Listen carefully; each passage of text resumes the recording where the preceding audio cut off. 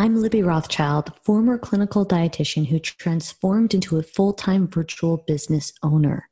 It was only 1 year ago when I made $55,000 a year in my clinical job, and now I make $100,000 a month being my own boss. And you can do this too. My clients, who are all female dietitians and students, started from zero and created six-figure, multi-six-figure businesses by following my proven method, and they've all been guests on air. My proven method shows you how to attract cash-paying clients using social media marketing strategies that work. You don't have to guess, waste time, or hold yourself back when you follow my step-by-step method. On today's episode, we have Emma Vogt. She's a registered dietitian and owner of the Biome Kitchen, a virtual nutrition practice educating women in their 40s to beat IBS bloat with the low FODMAP diet and good-for-you gut plant-forward recipes. Emma's 32-year career has involved clinical research, a pediatric private practice, marketing and media, and corporate culinary nutrition. Emma was honored with awards from Today's Dietitian and Philadelphia's Magazine in 2010, and she received the Outstanding Nutrition Entrepreneur Award in 2018. Emma was the chair of NE in 2013 and chair of the Women's Health DPG just last year. She lives in Philadelphia with her German husband and Doodle, as both of her kids are grown and have flown the coop. You can find Emma on Instagram at The Biome Kitchen, as well as her website, www.thebiomekitchen.com. Welcome to the episode. Hey, Ya. Thank you so much for having me. Super excited to dive in. And the place I like to always start with those that come on the episode is talking about where you started. So I'd love for you to share where you started out and compare that to where you are now. Like, for instance, did you even have an Instagram account when you started the program? Well, I started the program, as you know, just after COVID. So we're talking March. So it hasn't been that long. And now we're into December. So it's been a fairly short time. But yes, I did have an Instagram account. It was under my name. But as most of us know, the registered dietitians out there who are listening, I was posting, and I know you'll get this, those pretty food pictures. And, you know, like my walk with the dog, heading in through the woods. And, you know, trying to think that these are inspirational photos and that people are really interested in them. And I'm going to confess, I started my IG in 2013. Okay. Scary, right? Wow. And so I spent a long time doing these vanity, things like these photos and la, la, la, Oh, wow. Yeah. So you're an OG, an Instagram OG. You've been around before. That is incredible. And so what really changed with you in your Instagram? What took you to this place of having these like vanity photos of food and your dog to wanting to set it up and have it be an actual business? Absolutely made such a difference to me to join your guys and Libby's program, because what happened was I took the whole concept of the IG and, as you guys recommend, used it as a marketing tool. And it's a free marketing tool. So there's nothing better than that. I mean, we can spend hundreds and thousands of dollars, which I have in the past, on marketing. And to have something like this at your fingertips is really ideal. Definitely. And it's interesting that you shared that, because a lot of people dive into this work and they're doing a million things. Like, they've worked in sports, they worked in peds. And when they're trying to like start to market and brand their business, most people think, oh, more is more. So they start advertising, speaking to everyone, when they could just really simplify their message, figure out who they want to talk to, and use a free platform to save them some time. Yes. Oh my gosh. So true. And, it wasn't easy to hone down on a niche because when I was working with you guys in this program at the beginning and, COVID came along, and I'm looking at my options and I'm thinking, oh, wow, maybe I can reach the menopausal women. Maybe I can reach, goodness, like go back to pediatrics, even kids and families. And, what really came to fruition was that I honed in eventually on women, which is what I really enjoy a lot, but then into what was very meaningful, the GI realm. And the gastrointestinal realm right now is on fire, right? I mean, we cannot keep up with the data. It is, I feel like I just got catapulted into like some universe that I have no idea where I'm headed, but because there's so much information out there. Yeah. So that excitement for me as a, healthcare professional is something that keeps me highly motivated. I love that. Yeah, to help women beat IBS bloat with the low FODMAP diet, knowing that there's so much information and position yourself as a person that's getting all that information and you're synthesizing it in a way that they can understand. That's a powerful skill to have because there is a lot of overwhelm in this GI realm as you shared. And I think a lot of people are looking for some clarity, and that's something that you can provide them. That's right. And also, I think the point of making things simple to understand, is our job as registered dietitians. So we can take that scientific evidence-based, PubMed article and try and bring it down to its basic essence. What is this trying to say and how can this be relevant to the layman? How can I say, what is a FODMAP diet? I don't even know what FODMAP is. I mean, fermentable oligosaccharide, disaccharide, blah, blah, right? It's like, who cares? I'm barely learning that. So how can I relate that information to, the client that I'm targeting, that woman with IBS who's newly diagnosed by her physician and says like, okay, I guess I need to go on a FODMAP diet, but I have no idea what to do. Yeah. And that's such an important piece is like understanding their current level of knowledge and obviously tailoring your message. So a woman that's 2 years into her journey who's just struggling with accountability, that's going to be a different Instagram post compared to a woman that's newly diagnosed. And I think that's a really powerful thing to distinguish because a lot of times people are like, I just want to help women with IBS, women in their 40s, 30s, like newly diagnosed 3 years down the line, like those are different people. So thanks for mentioning that. They're absolutely different people because, when you do get down the road to the 2 or 3 years out, they've tried quite a lot of different diets and they're at a different level, emotionally and how they're ready to deal with what the next step is. For sure. And the next thing I want to ask you, because obviously we're talking about something really specific that you're doing on Instagram, and a lot of people are coming from other work, and usually that work is very general. They work with a lot of different populations. So I think it's always inspiring for the listeners to actually hear what type of work you were doing before. So can you share that with us? Sure. So my work is so eclectic. The reason being is that I've been around the block, and I say 3 times. So I started out in research in Boston in obesity research and critical care. Then we moved to Philadelphia and I opened up a pediatric private practice here. And I had that, it was called Nutrition for Kids, Teens, and Families. And I saw, mostly working parents and their kids for everything you can imagine. I mean, sports to eating disorders to allergies to, failure to thrive. And I had them referred by physicians. After that, I actually ended up working in culinary and doing directing programs at the Wayne Arts Center because my yin and my yang are art and science. So I got to use both over my career. I love that. I love that yin and yang. That's such a great way of putting it.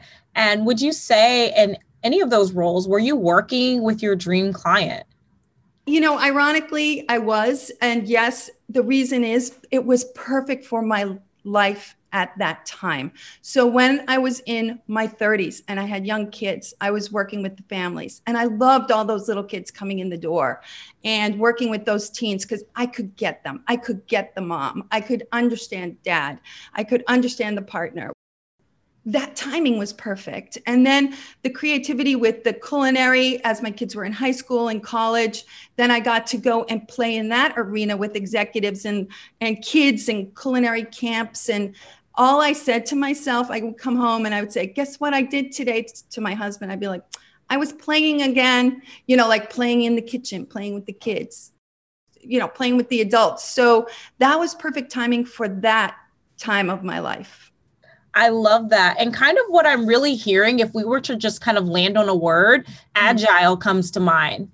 Yeah. And because I think that's what we're really landing on when we're talking about this movement from clinical brick and mortar private practice to this digital space, a lot of times dietetics is often viewed as a dinosaur or stuck in the path, like we're not forward moving in academia in terms of getting the profession to be more agile, to move quickly with the trend. So one thing that I really think was really important that you noted is that you adjusted, not like based on your life, obviously, but also just kind of seeing what's happening and noticing like that was the age before the internet, right? Mm-hmm. So you were adjusting and doing things based on that. But with everything happening, and you mentioned earlier on with COVID, that you had to be agile and kind of transition to this newer way. And I think that's something that more dietitians should really embrace and not be afraid to move quickly. And then obviously the agile aspect of being easy, we can all say it's a little challenging, but having a method makes it easy. So I know that's one thing that people may struggle with, but it's totally doable. Yes, a method does help a lot. It gives you focus, it gives you the goals, and it gives you a layout and a plan. When we talk about, my work in the Wayne Arts Center, I was, directing a lot of the programming there. That shut down overnight. Can you believe it? Like one day here, the next day not. And, that's me and 16 other staff members. And it's like, how do you pivot in such a short time? And how do you then take the skills that you have or that you have accumulated, whether it is like you, a second degree person who has had many, other lives, how do you take those skills and transfer them to the next job? And that being said, too, I think, a point as we're talking is that, your lifestyle does make a choice. Where are your priorities? Are you gonna take a job and fly around the world when you have 4 little babies at home? I don't know. You could, but then you need to have the means to support that. True. Right? So true. So true. Which is why having a virtual private practice, as long as you have Wi-Fi and a laptop, you can still fly around the world. Yeah, you can fly around the world, but most importantly, you can take your kids with you. You can be on the beach. They could be, be bumping around. Yeah, but it's interesting now more than ever, a lot of people were splitting their time between being a caretaker and obviously being a career professional. And oftentimes people feel pulled, like they feel like, okay, I have this office setting that's getting 70% and my family's getting 30%. But to give private practice, in particular virtual practice, some more credit, you can actually leverage more time with your family by just switching over to this, which is nice because family is important for a lot of people. But you're right, some people are chasing more money, and that might mean having to leave the home or relocate, and sometimes it's not feasible. Sure. And I mean, going back to the point of, scheduling and flexibility with a virtual business, I think it's important for moms to know, being a mom myself, that you can create your own schedule. And so be it. You might see like 15 people on a Saturday, right? But then on the Monday, you're catching up with physician notes, or you're, getting stuff done with your marketing. So I think the beauty of it being virtual is allowing that flexibility.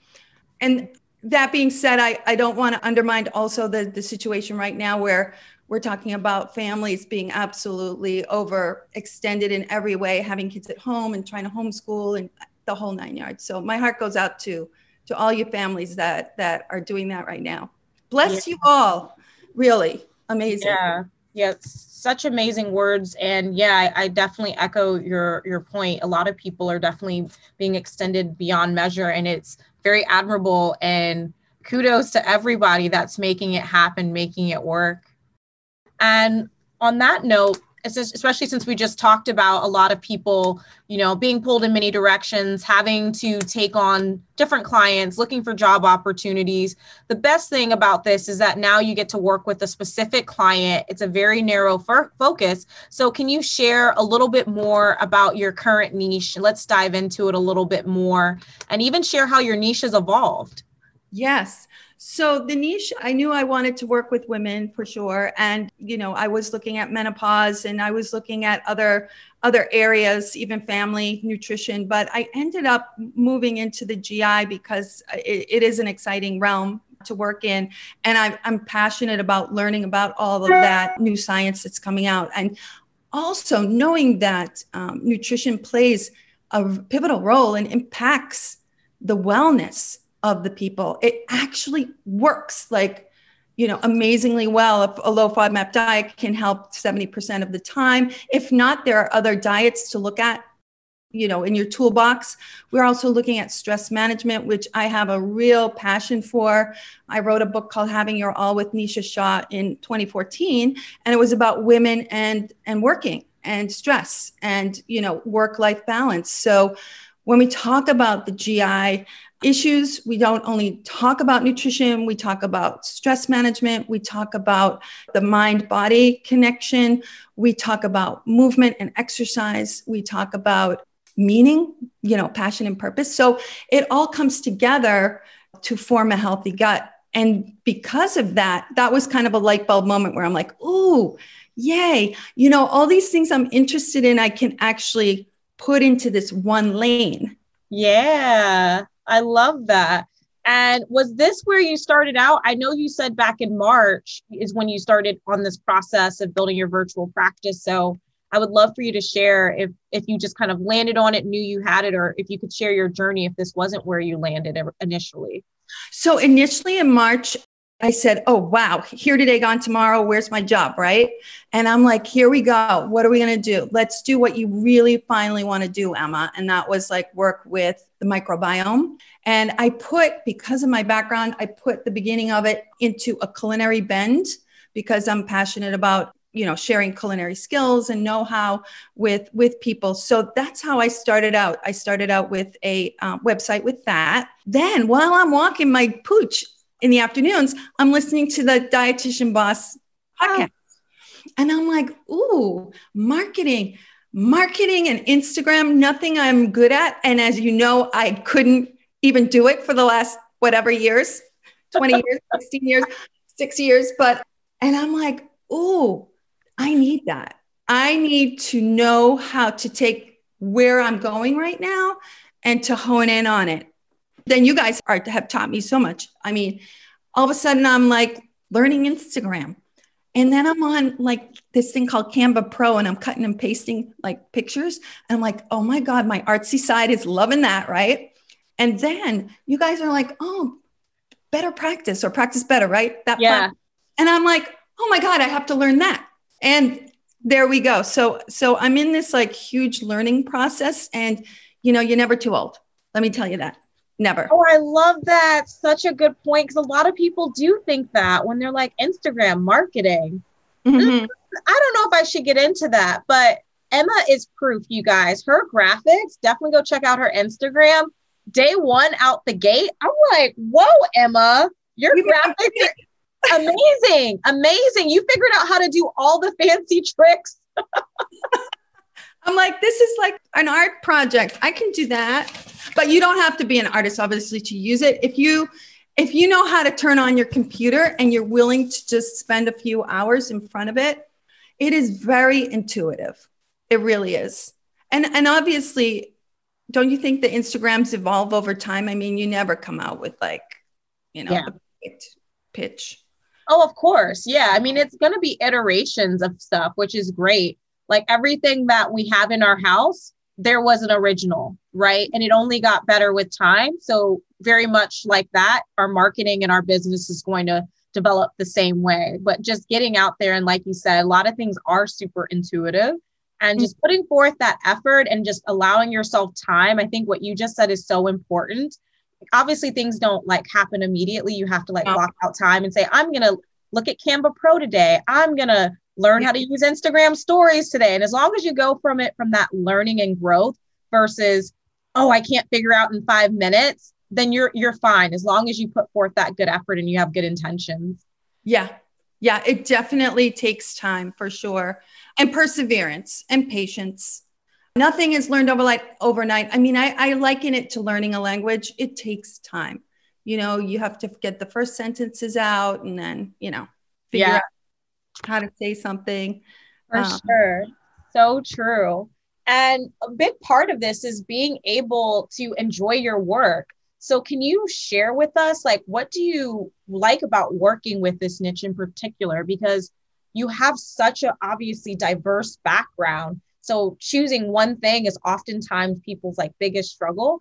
but you can always kind of like hone in on like what it is that you like about it. Having that like strong why and passion is often really helpful. So I would love for you to share yours. Yes. I think that, my background in critical care and working with really sick people must be playing a role here, because IBS is something that is not, people live with it every day and they suffer with it every day. And so that's one thing is knowing like the client needs help. I know I can help them. And the second thing is, how do I know I can help them? Is I actually have tools. I know I have these tools I can help them with. So I know there's some diets out there, particularly this low FODMAP diet is one. There are the other tools of stress management and what we just discussed before, but I have a toolbox ready for them. It's waiting.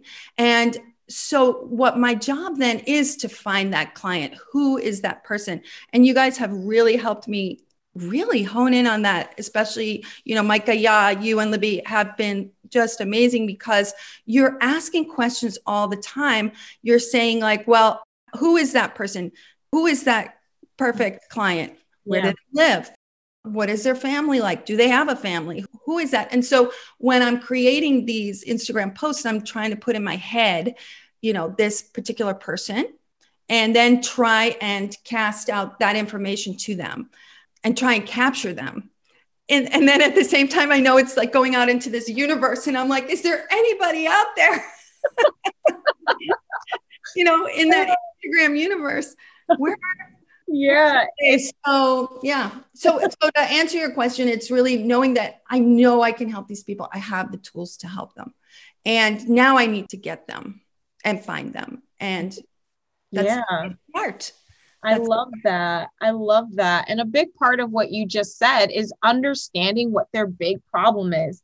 And what you said, the fact that you use the word suffering, like they're suffering personally, professionally, they're living with it.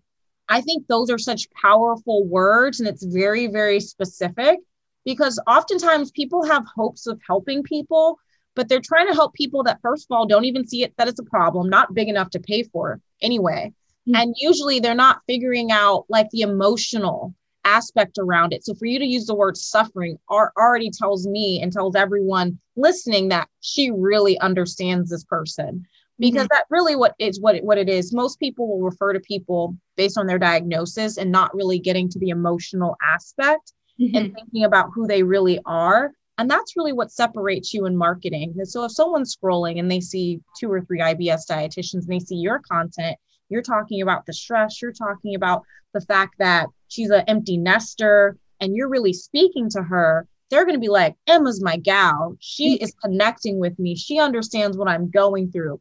And that's powerful. Yeah. And I know we do even talk about the fact that, do you have to have the problem yourself to be able to relate to that client? And I would say, no, you don't. But, doing the research behind it, looking at, like you guys recommend, looking at other Facebook pages or doing research on areas where I can find out who that client is going to give me the skills I need to get them. Yeah, you don't have to have that diagnosis to help a person. Oh, I'm so glad you mentioned that. That's something that I also think holds a lot of people back. Like, am I relatable? And think about any other healthcare professional, right? A doctor who's a heart surgeon, I should say specifically, a brain surgeon. They may have not necessarily ever had a heart attack or had a brain aneurysm or something like that, but they do the research and they know how to treat it. So I liken it to that. This field is kind of like that, but there's something about people and dietetics where there's this shadow overhanging them, that's doubt, making them feel like, I need to do more schooling, I don't feel capable. And a lot of people hold themselves back and don't actually pursue what they're really passionate about, because they're like, well, I don't have it, or I don't think I know enough. So I appreciate that you mentioned that, because that does hold people back quite a bit. You know what? We really need to talk about that. Yeah. Why are dietetics, people, professionals held back? And what do we need to do to get us out there, right? And to get us on the front line? And it used to be information, right? Hi, I'm a dietitian. I know everything because I've studied this, and you can't find this information anywhere. But these days we're talking about information is everywhere. And I can find out exactly what I find out, like about FODMAP diet if I just press the button here, right, on the computer. And so what does that leave us? That leaves us into, we have to show up. We have to show up and show that we're the experts, but we also have to sell ourselves. We cannot be complacent. And we also have to, and I wish I could get on a pedestal on this one and scream it across the thing, across like the whole field and say, we not only have to show up, we have to say, you know what? I know my stuff. So guess what? What you just said is wrong. And, this is what's right. And, call me later, basically, whoever it is. And that's not to clients. That's to other professionals. That's to other don't be quiet. Do not be quiet. Yes, I'm giving my little jazz snaps over here. I 1,000,000% agree, because to really, really summarize it like succinctly, there's so much information on this World Wide Web. There's this Internet of Things, but you, the practitioner, hyper specializing in one thing and being able to synthesize it is way more powerful than someone trying to look for it themselves. But you're right. In order for anyone to know that, you have to assert yourself and be like, look, there's thousands of IBS SIBO articles published every year. There's no way you're staying on top of it. So instead of Googling, come to me. I coach you to reduce that bloat so you can live your best life, but you have to shout it over and over. And no, don't talk to that influencer who got all of her stuff on Reddit to cure her IBS SIBO anecdotally and think it's going to work for you, right? Oh my gosh. And I even have on my, I listen to a lot of podcasts, and I do have a lot that are anecdotal, and I'm like, darn, I'm enthralled listening to it. But at the same time, I'm like, no, this is anecdotal information. So even your own information as a registered dietitian, you have to know where you're getting it from and stick to it, and get it from the source. Right. So, this study at so-and-so says this. And so that's why I recommend 2 kiwis a day. Okay.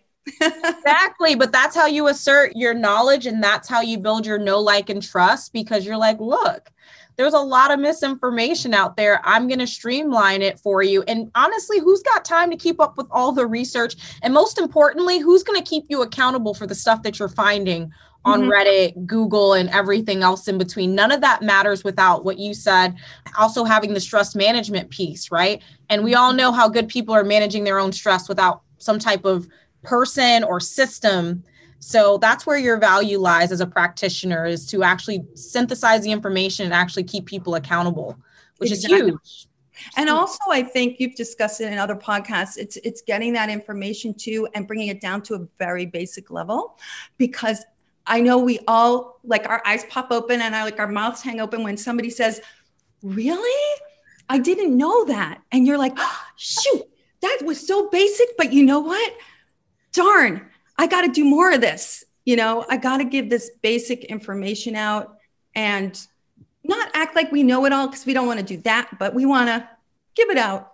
Yeah. You know what? That's such a great point. There's almost this need to, I'll like equate it to an alphabet soup. I need to let people know that I know A through Z. So I'm going to put A through Z on a graphic. I'm going to say A through Z on stories. It's almost like people feel like they need to qualify themselves for a job interview that they didn't even sign up for. Yeah. And I say that to say that you don't need to do all of that, and less is more. Like, just because you're not going to use all the stuff that you learned in nutritional biochem or orgo, that doesn't mean that you're still not a qualified professional. I think a lot of people get lost in the sauce. Like, I have to make it sound like I have an like all these degrees. I need people to know, but ultimately only other people that have those same degrees will be looking at your content. So it makes no sense. So. Right.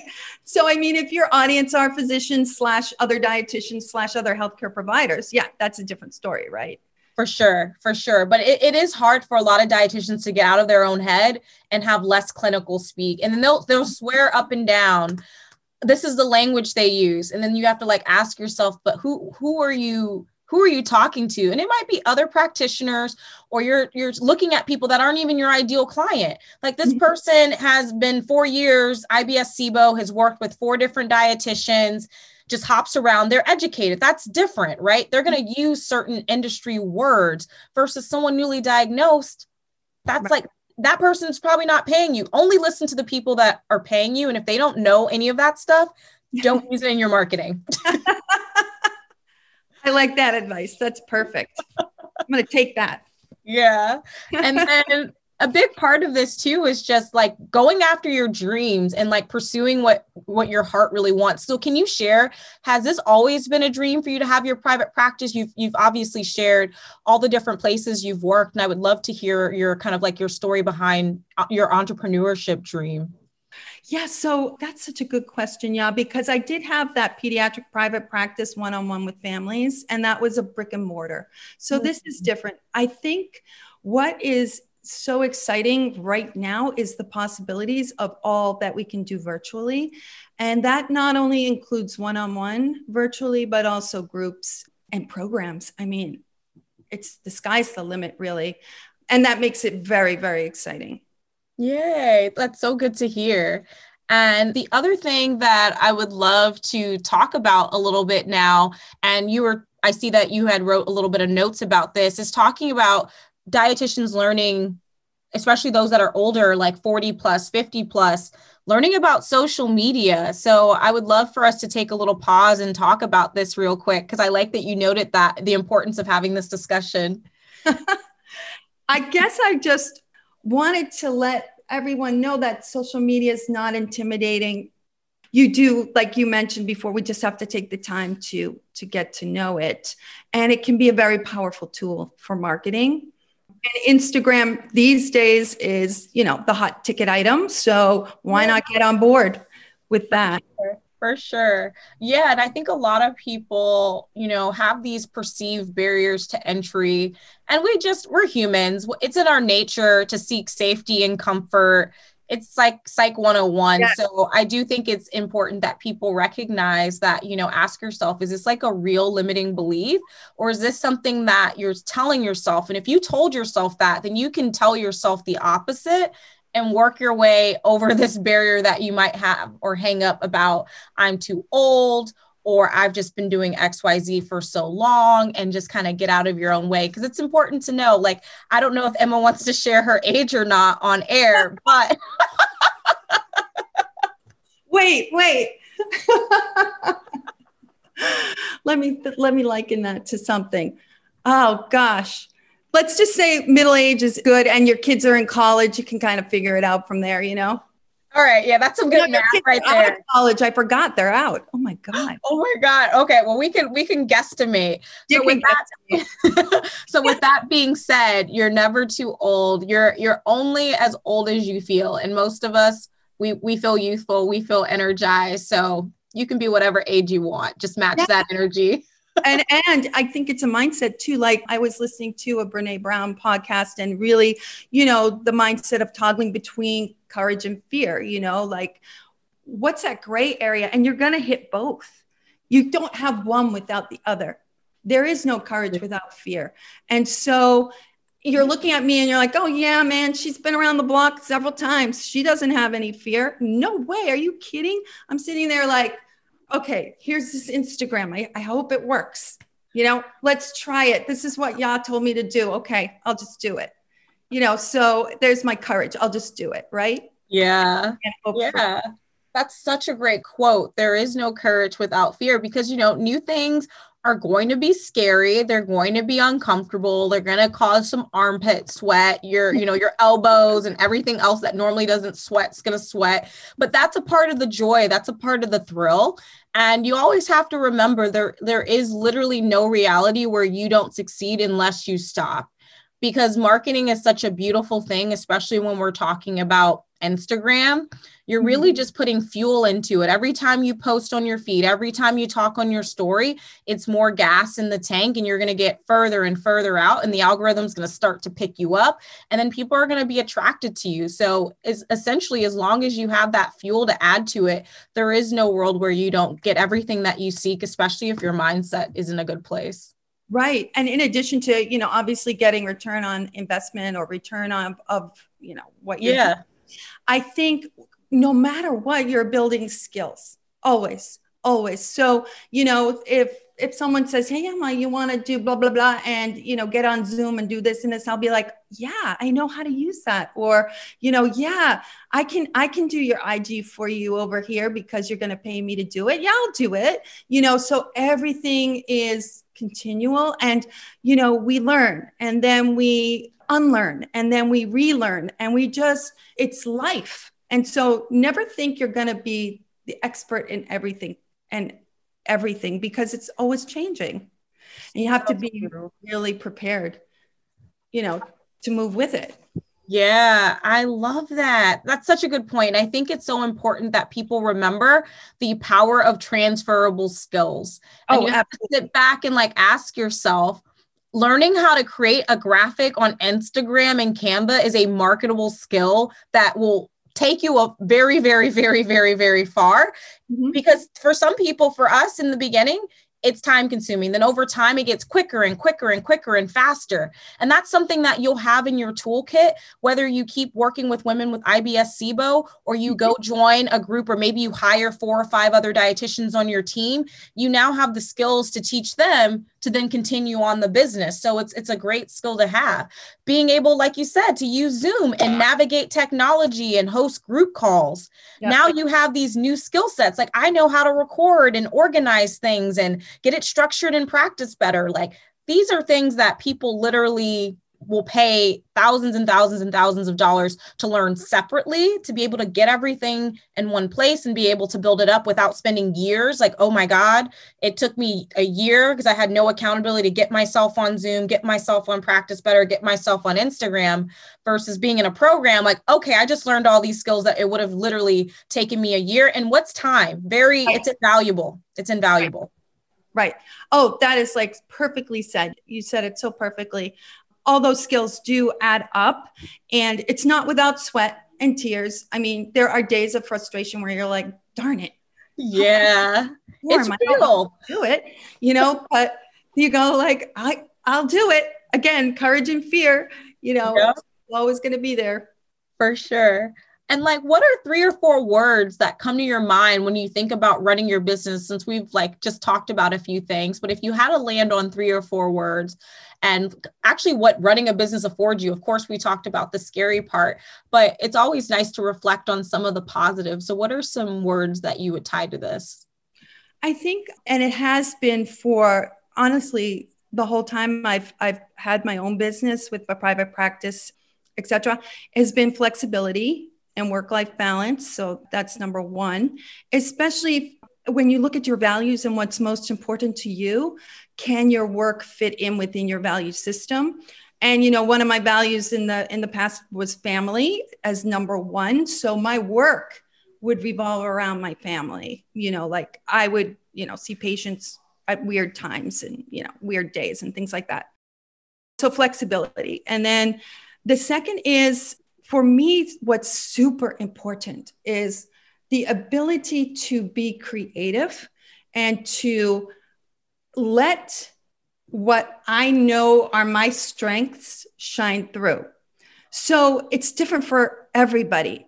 When you say you're opening up a private practice, a virtual private practice, you're going to have some dietitians who are really good at admin and really good at, or communicating with the patient, or really good at program planning, or really good at therapy. So take those strengths and use them and call them creative. What is your creative superpower? And so for me, creativity is one of my top 3 values. So you talk about family, you talk about creativity, and that value system falls into the words that come to mind when I think about running my own business. And then, I don't know, the third for me at my age right now is really making an imprint and impact. I've worked it with the kids. I've worked it with the family. I've done what I had to do for the last, 25 years, blah, blah, right? I worked it for the people I worked for. Now it's time for me to give back, but with impact.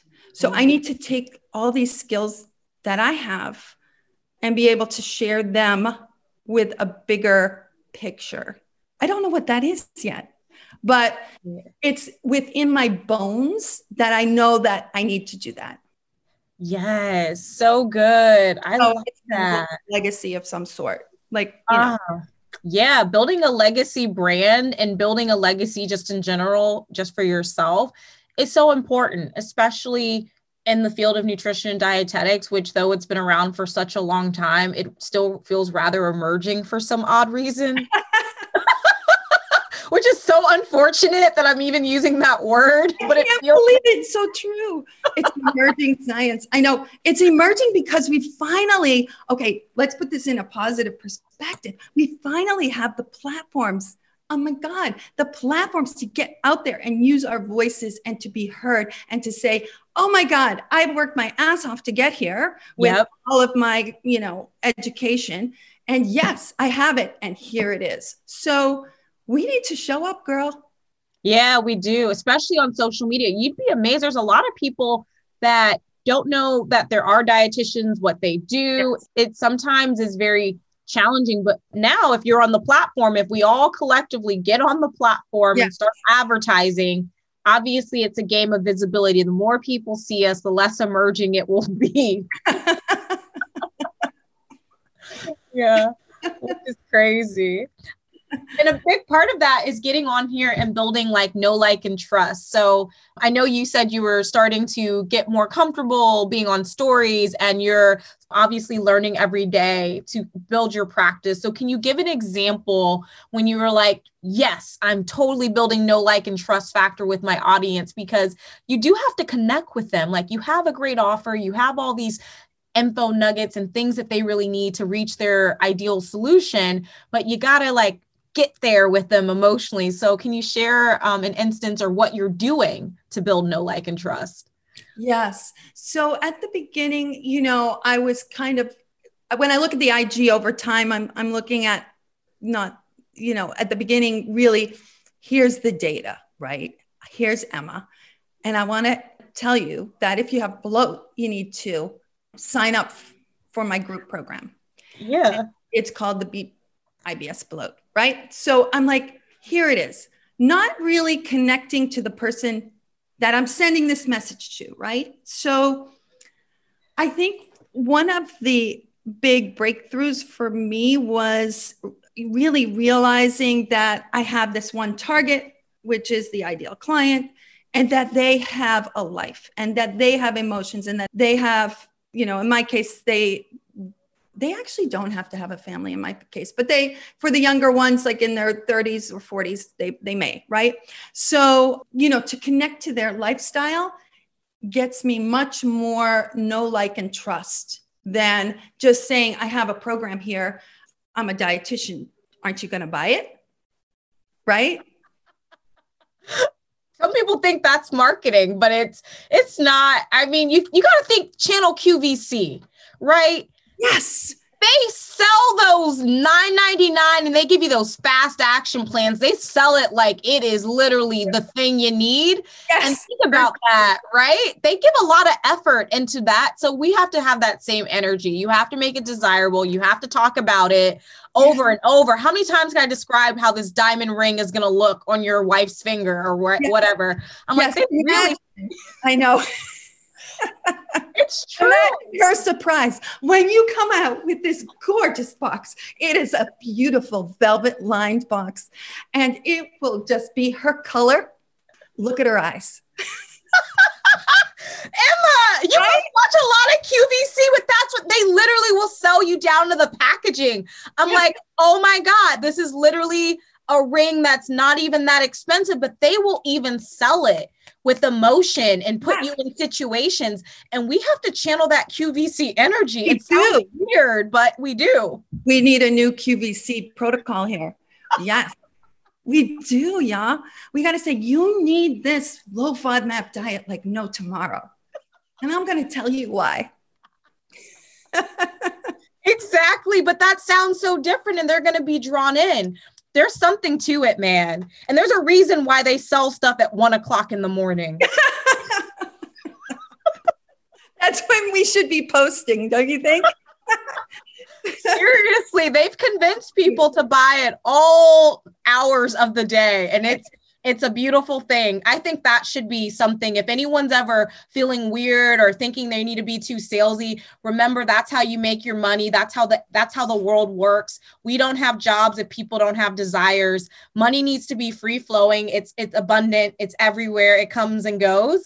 And we just got to embrace the salesmanship aspect, because we're worth the money. We need to have that abundance in our life. I love that. And I also think, like, just from what you're saying, we have to, kind of let people know that we are as excited to sell them this information or this support or, what we're selling, and that we utterly believe in what we're doing.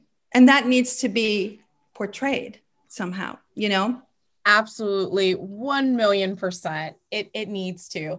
And a way that you can start to have that energy. And I think a lot of people think this is really woo-woo. I don't know why. A lot of people are afraid to set goals, but a big part of it is setting goals. Like, I mean, audacious, ridiculous. You don't want to tell your partner. You feel weird to even think about how many zeros at the end of that goal, or that house or that car, or things that you think only people on Bravo can have. Like, you got to really have like crazy audacious goals. So can you share some of your short and long-term goals? Because that's essentially what we're talking about. We're marketing to reach these goals. Like, that's the end goal, right? To help people, but to also help ourselves so we can help people at our highest level.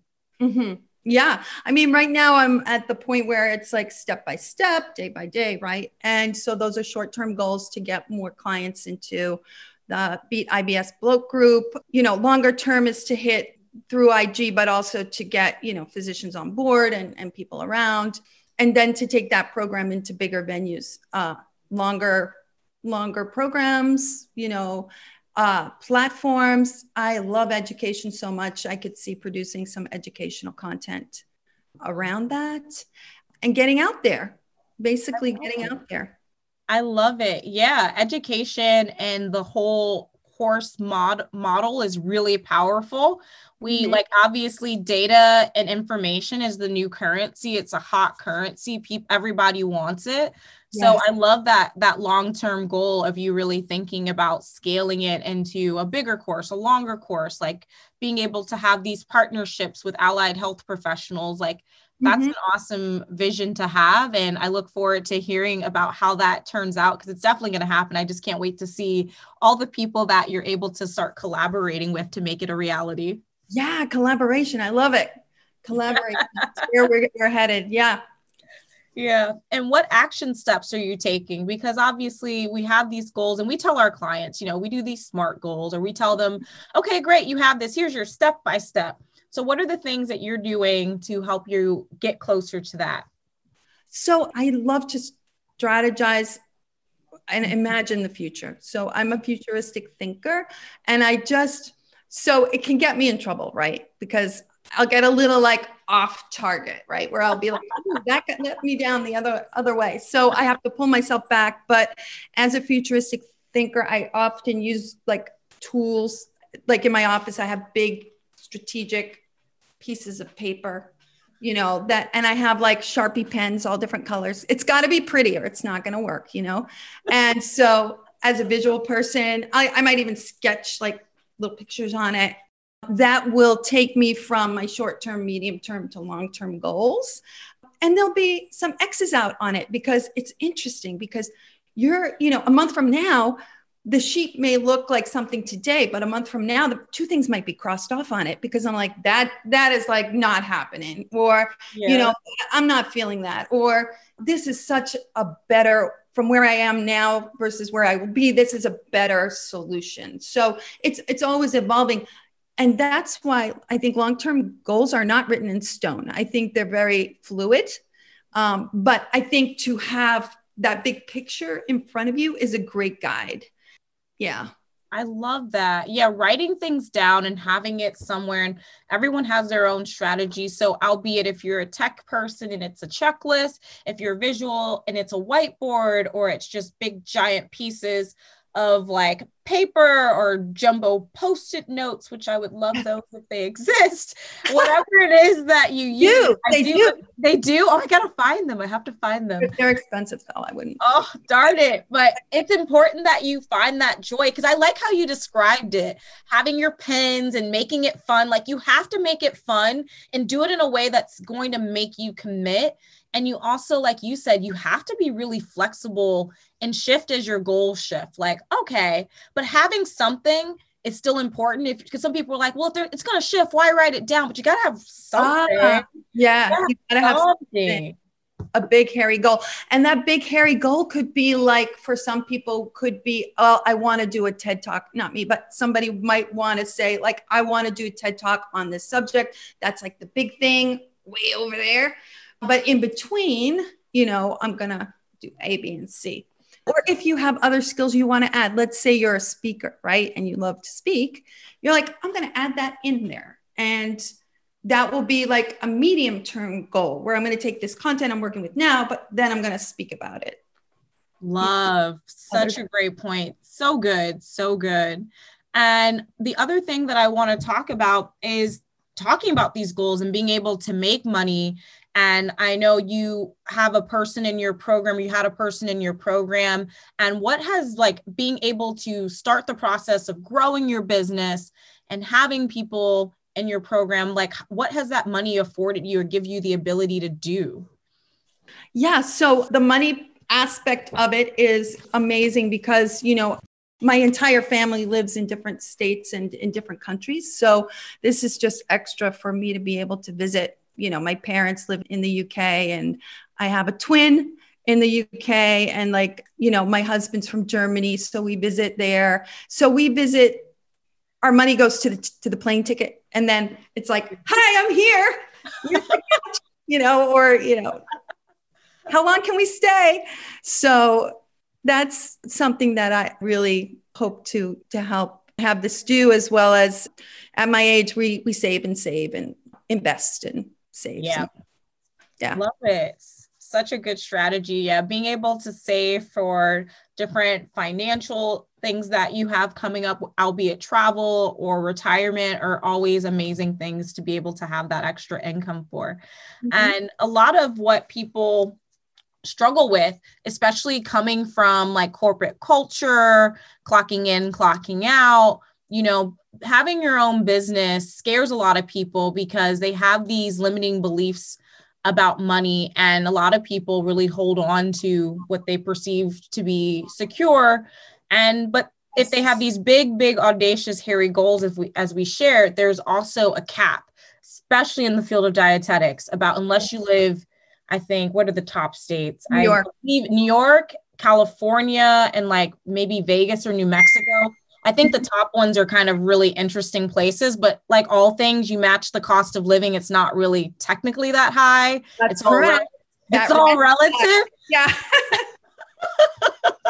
It's all relative unless you live in a shoebox, but unless you're living like obviously really meager. So I would love for you to kind of share your money story and what beliefs you have about money, because the field of dietetics does lend itself to people really feeling like, all I can make is this type of money, or if I go out on my own, I'm leaving my security blanket. Yeah. You see, I've had both. I've had like a clinical job / then my own business for 12 years, then back to, someone else paying the bill, and now back to entrepreneurship. So as far as, taking the leap, I think that if you're in clinical and you want to get out, you can do that. I think that starting a new business is hard. It takes time to, get it started. However, if you are doing kind of these virtual visits and you're using Instagram, I think that's a fairly quick way to get one-on-one clients. So if you are in clinic now and looking to move out, start to think about getting clients, on the weekends or, after work. Get a few, see how it goes, see how it grows. And you will know for sure, whether what you're doing has legs or not. The other thing which has been really helpful to me over the years is always to have what I call cash cows. So I will work for companies. And for example, I worked for Dietz and Watson for like 10 years. I was their marketing manager and like their spokesperson, right? So that was like 20 hours a week. It was amazing. It was so much fun. So that was a cash cow at the same time I had my own business. So when you do your own business, it doesn't mean you have to just do one-on-one counseling the whole time. You can go out there and you can be a consultant. So Dietz and Watson paid me under my LLC as a consultant, you know, and so that's an idea. You can write, you can write for people, you can make pretty good money. You can, there's so many things you can do. You can speak, you can make, you know, a couple thousand on a good talk, just get it together and repeat it a few times. So, you know, it takes time to build a practice. It does, but with the technology today, it's much faster than it's ever been. Yeah, I 100% agree. And it's so true. There's definitely multiple revenue stream opportunities, and a lot of people limit themselves to only think about counseling, not the fact that, you know, Emma, as she mentioned earlier, she's authored a book. And I think you've also co-authored a book. Like, you could collab with other people. You can do speeches for companies. I think all those things are such great ideas. And most people forget that, like all things, like you diversify your stock market portfolio, right? Yeah. Like, well, depending, some people are aggressive, moderately aggressive, or conservative. So depending, I guess that's not a great analogy because some people are really conservative. But if you're one of the more free for all and you're willing to try new things, it is worth it. You can diversify your offerings and like extend how you get paid, which is really great information. So thanks for reminding the listeners about that. Yeah. You also have your products, right, that you can sell based on your niche. So you can grow that way too. Yeah. Lots of ideas. And I think like going into a niche is helpful because you become known as that expert in that area. And people are, if they're looking for you, they'll find you. You know, it's hard to say, like, if you're do everything, then it's going to be hard to find you. But if you're very specific and you hone in on a specific niche, people can find you easier. Yeah, so true. It's so much easier. Like when you think about when you're looking for something, whether it's someone to cut your hair or color your hair, you're looking specifically for someone who cuts and specifically someone who colors. Yeah, there's the Jack and Jills of all trades, but you know, it's very much like that. We tend to look for people who specialize. So it only makes sense that naturally your business should also reflect the way people consume and the way we consume as well. Right.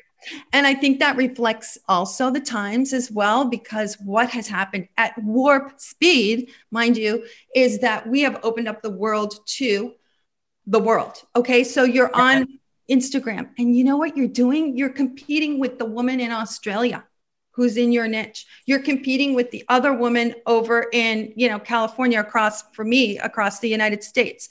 And not even competing at this point, you're collaborating with them.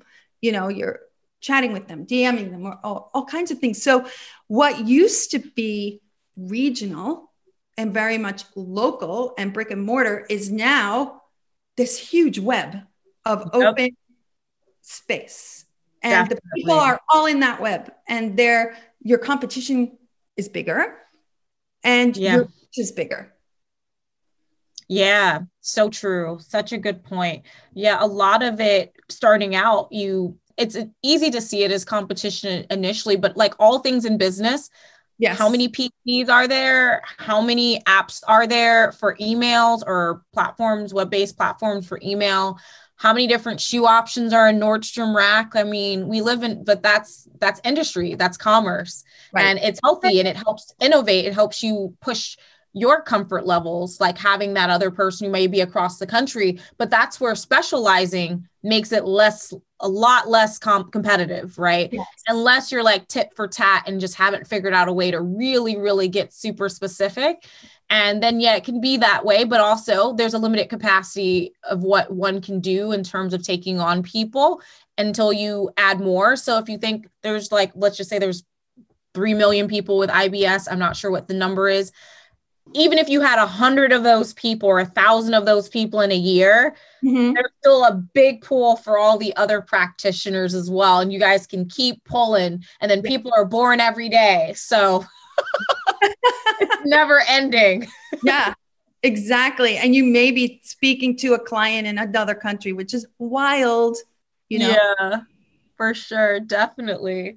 And speaking of creating content and getting ourselves on the World Wide Web, can you walk us through your content creation process, like how you're developing that specific message to stand out and where you get your content inspiration from? Yes. So the content is definitely based on the niche, which is based on the ideal client. And, you know, you guys have helped me a lot with that, because what I had to really hone in on was the problem. You know, it's easy to say, oh, you need to be well. You know, wellness is not a problem. And you guys are like, Emma, it needs to go deeper than that. You know, you can't be like sick or well. What is it? And what is it with IBS? What is it that is the problem? And I'm sitting there going like, well, there's constipation and diarrhea and, you know, all that. And then it kind of like the common denominator is bloat, you know, so the problem is bloat. Bloat just encompasses all diarrhea, constipation, pain, and the whole 9 yards. Right. And so thanks to you guys, I got that in as the problem. And then like the pain point is like, we talked a little bit about this in the IBS field. Who is your client not knowing what a diet is, a low FODMAP diet is? Do they need education? Do they need support? If so, where are they in their journey? So I noticed that I'm particularly interested in educating that person and giving them support. So that became helpful. And then the solution, even though I tout and I constantly am advertising about the low FODMAP diet, in my toolkit, I have other things. I have stress reduction. I have like the carbohydrate diet. I have like these other like 10 other diets for SIBO, you know, if needed, because that client might not fit that criteria, but they're in my program. So most of them, I would say like 90% do need the low FODMAP diet. Yeah, that's super important information. Yeah, that's so important, because a lot of times people are overwhelmed because you've spent so many years as a professional, like acquiring all this information. And you know, it's not as simple as a one-word thing. Mm-hmm. And it is tough because a lot of practitioners are like, no, it's not that simple. For the sake of marketing, it's bloat. And that goes back to our whole comment about like, take away that medical stuff and bring it down to the level of your customer and what they really need to hear. And you got to say, your pants are not fitting tonight. Damn that bloat, right? Yeah. Are you frustrated? Yes, I'm so frustrated. I could scream. Really? How frustrated are you? Oh, I couldn't go out to, you know, my party tonight. I couldn't fit into my outfit and I'm just so bummed. So we're not even talking now about low FODMAP diet, you know, and all that, what that means, but we're really reaching the client where they're at. So true. Such a good point, Emma. And that's why a lot of times when you're creating content, and Emma can definitely speak on this in a second as well, you know, you don't just land on this, right? Like you have this idea, you do a lot of work to get there. So oftentimes your posts are just not going to do well, because you may not know, this girl may not even be social. You may be talking about her not fitting into clothes with bloat, and it turns out she's like the most antisocial. So as you work to figure it out, and then you figure out, oh, she's not antisocial, she's actually social, you go through this. So all that to be said, your posts aren't always going to do well, and that's okay, because guess what? Instagram prioritizes new and fresh content. New and fresh content it prioritizes. It's not like Google. It's not like YouTube, where it's kind of like sitting there. It's a search engine. Instagram is like, if it's fresh today, so you always have a fresh chance, a fresh start. So can you share what you do when your posts don't do well, and like how it makes you feel and how you overcome that? Because it gets people caught up. It does get people caught up. Okay, let me just tell you, I'm old enough to say that Instagram for me is a marketing tool. Right? It's not who I am, or like, it's not like my best friends aren't answering me and telling me like, Emma, get your, you know, self together here. It's a marketing tool that I'm using to my advantage because it's free, which you can't get, right? It's amazing. Yeah. So knowing that in my head, I'm like, okay, let me see what I can do with this. And it might work, but it might not. If it doesn't work, I'm like, oh, shoot, that didn't work. But what did work? And then you guys have encouraged us to look at metrics and to go back and look at like, okay, what are web hits and what are, you know, impressions. Is it that Get the reach? Getting Yeah. reach and all that? And that has been helpful because you're sitting there going like that Instagram one that I did last Thursday was so boring, but obviously people love it. And you're like, well, okay, maybe I need to do something similar, which you guys have always encouraged us to do, repeat it and reach the people. Yeah. By what they're telling you. Exactly. Let the people speak and just make it simple for yourself. You don't have to reinvent the wheel. Like in the beginning, when you're first creating your account, you're going to have a lot of experiment. Those first 30 or 40 posts, you may not know, but then once you get closer to the end of that experiment, then you're just recreating what does well, which makes it really simple. But you just have to allow yourself to be willing to like accept the process and go through it. Because a lot of people, like once you're in Canva, and you expressed earlier how much you love Canva Pro, it can slightly hurt your heart in the very beginning when things don't go well, because you're like, oh my God, I got that perfect shade of blue and that font perfectly centered, and that photo was just fabulous. And it's like, what do you mean you don't like the photo? It took me an hour outside getting that photo. And there, my dog is in it too. So that's like, come on, guys. I know. But then you get over it. Because like you said, it's a marketing tool. So you got to remove all that. You got to remove that. Yeah. And people aren't looking at you as like, hey, wow, look at that. I don't think so. I think they're looking at it like, really, what can you provide for me? Because that's why I'm looking at it. So we have to get over our own selves. Like they don't care. Nobody cares. We have to care about them. And that's why we're doing what we're doing. We're saying like, I care about you. I understand you. Let me help you. It's absolutely not about me and my picture. Clap, clap, clap. Golf clap. Golf clap.